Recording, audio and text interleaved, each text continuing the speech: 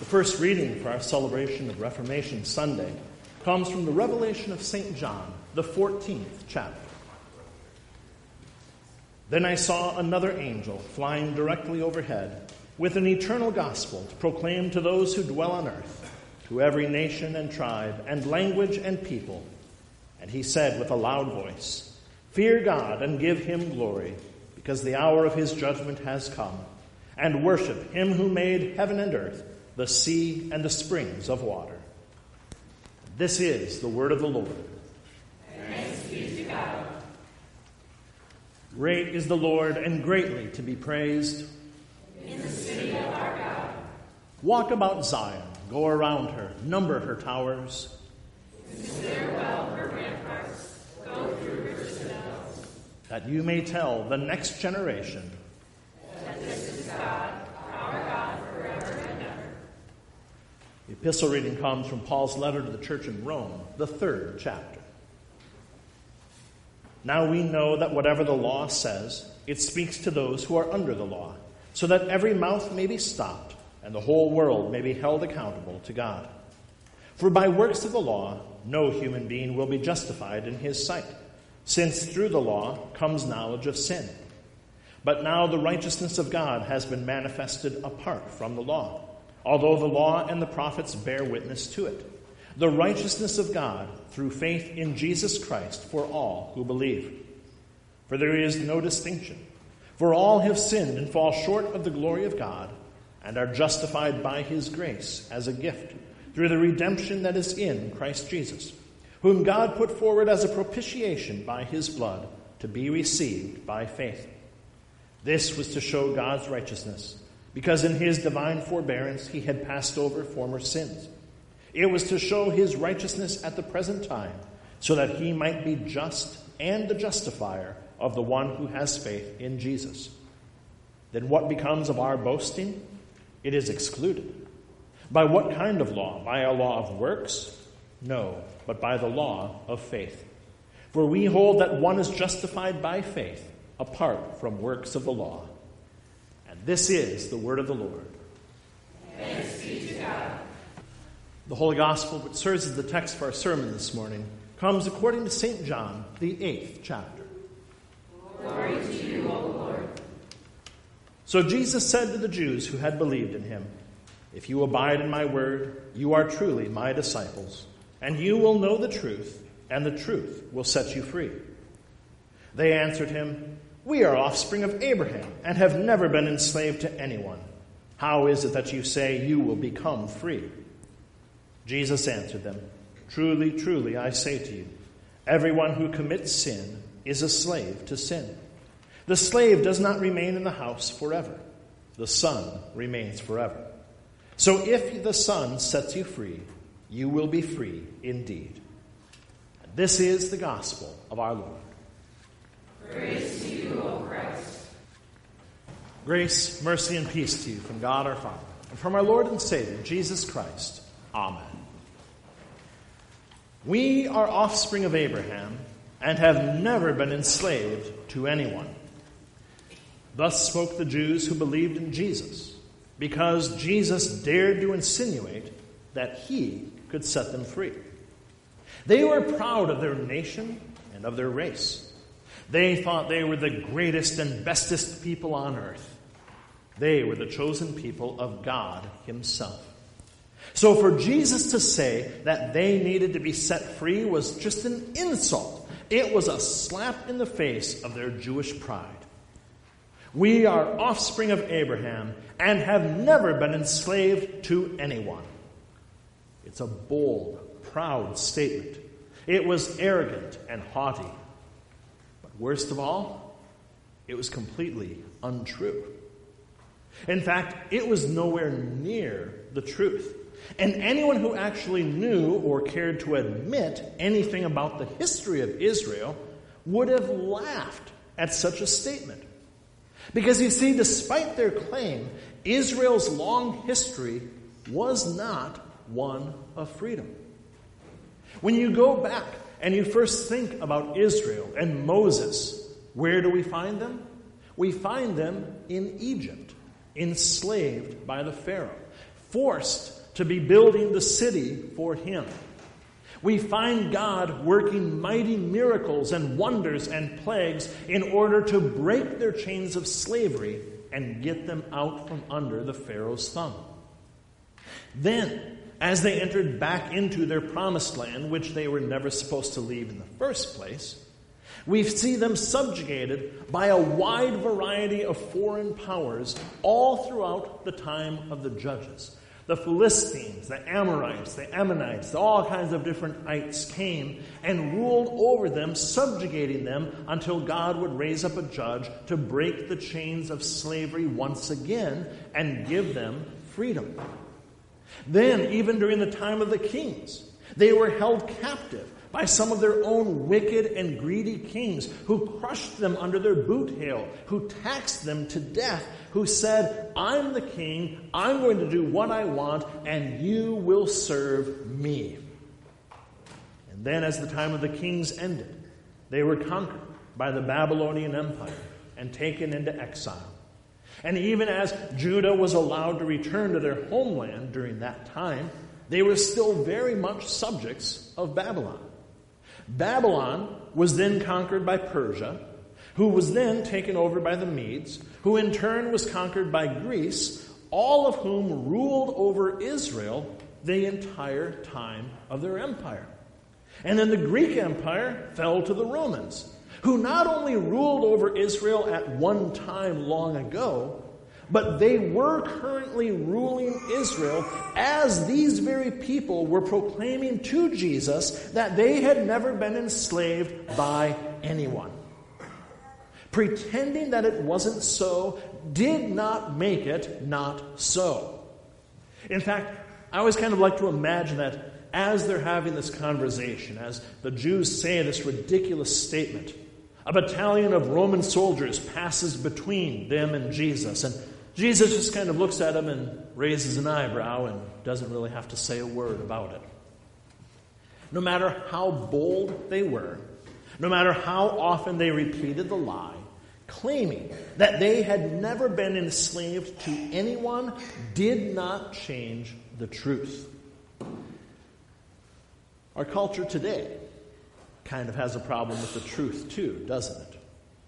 We like to say things just as ridiculous as those arguing with Jesus did. We like to think that if we say something loud enough or often enough, it will become the truth. Abortion isn't really murder because, well, we don't want it to be, and it's awfully convenient. We can redefine marriage to make it as short as we want and to make it be between whomever we want because we can and we will. If a man puts on lipstick and braids, well, he's a woman, and everybody has to play along, and if you say otherwise, well, you're a bigot.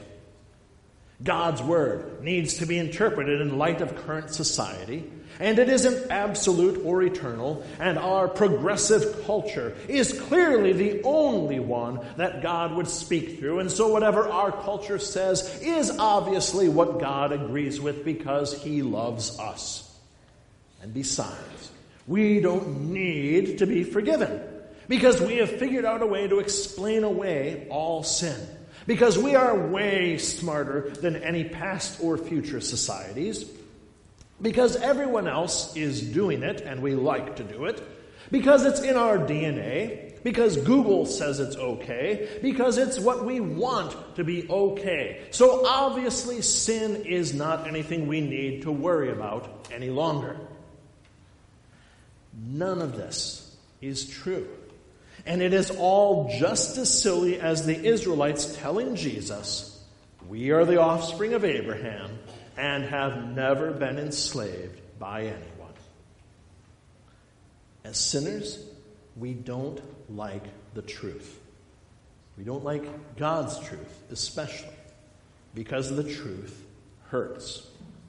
God's word tells us some very, very uncomfortable things, and we would rather substitute our own feelings, the things that we would like to believe. But no matter how much we try to change it, no matter how loud or how often we say something, God's truth does not change to suit us. The truth is the truth. now and always. It always has been, it always will be. God does not change his word depending on how we feel or what we want. His truth stands forever. And the truth is, you are a sinner who deserves eternal condemnation.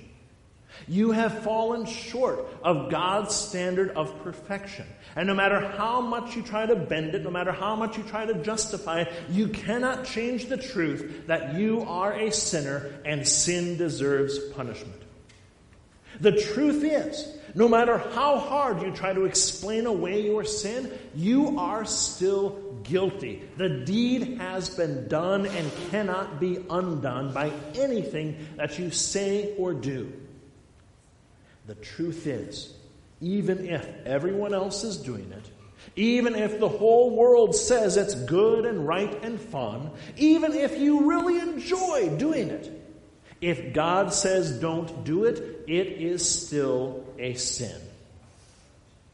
The truth is, you sin all the time, in thought, in word, and in deed. No matter how good you might look on the outside, no matter how good you are at hiding it, you are a sinner constantly, by nature. Just because you're not currently committing adultery doesn't mean you're not thinking about it, and the truth is that's just as bad. Just because you haven't murdered anyone doesn't mean that you aren't angry at people, and the truth is that's just as bad. Just because you come to church and say you're a Christian doesn't mean that you haven't abused God's word just as much as the rest of the world, and the truth is that's probably even worse. The truth is that the lies we cling to can never set us free. We think they can. We want them to. We say that they can. But sin just entangles us that much more. Sin can never be satisfied, and we just hunger for more and more sin, deeper and deeper lies, claiming to have more and more freedom, but actually putting on heavier and heavier chains. The sin that we think is going to set us free from the shackles of Christianity, that's going to give us joy and peace and love in our lives, all it does is tie us down more and more and enslave us more and more. The lies that we use to justify our sin, to try to make ourselves good and right, they only make things worse. And if we cared to open our eyes to the truth, it would be obvious for us to see that. But the truth hurts. And so we don't want to see it. We don't want to hear it, and we certainly don't want to admit it. We would rather cling to those lies of the world. We'd rather cling to the ways of our heart. We would rather say anything rather than admit that God's word is true and we stand convicted of every single sin that he has laid out before us. And yet Jesus, here, even in telling us hard truths that really do hurt, he tells us that the truth will set us free. How in the world can that be?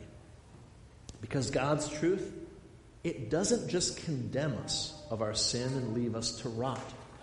The truth of God's word, the full truth, the unchanging truth, it also proclaims the glorious gospel of Jesus Christ that truly sets us free.